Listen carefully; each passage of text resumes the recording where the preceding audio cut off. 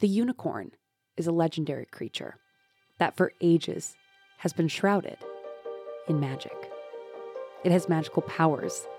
It heals sicknesses, things that many think are impossible to do. It's something that is highly desirable, but difficult to find or obtain.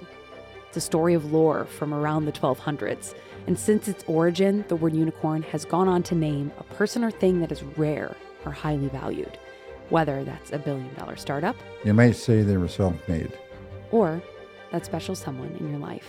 But he really cared. I could tell he cared about people.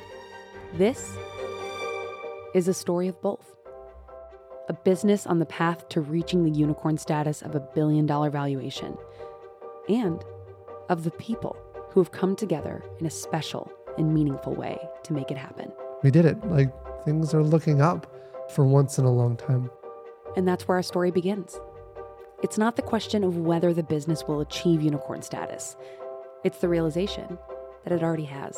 I know my parents obviously put all that effort and time into making sure it was getting done. This is Zero to Unicorn, the story of how one family-owned business has grown to dominate an industry, transform lives, and make a lasting impact. Join us on the journey starting in spring 2023, and follow along wherever you get your podcasts.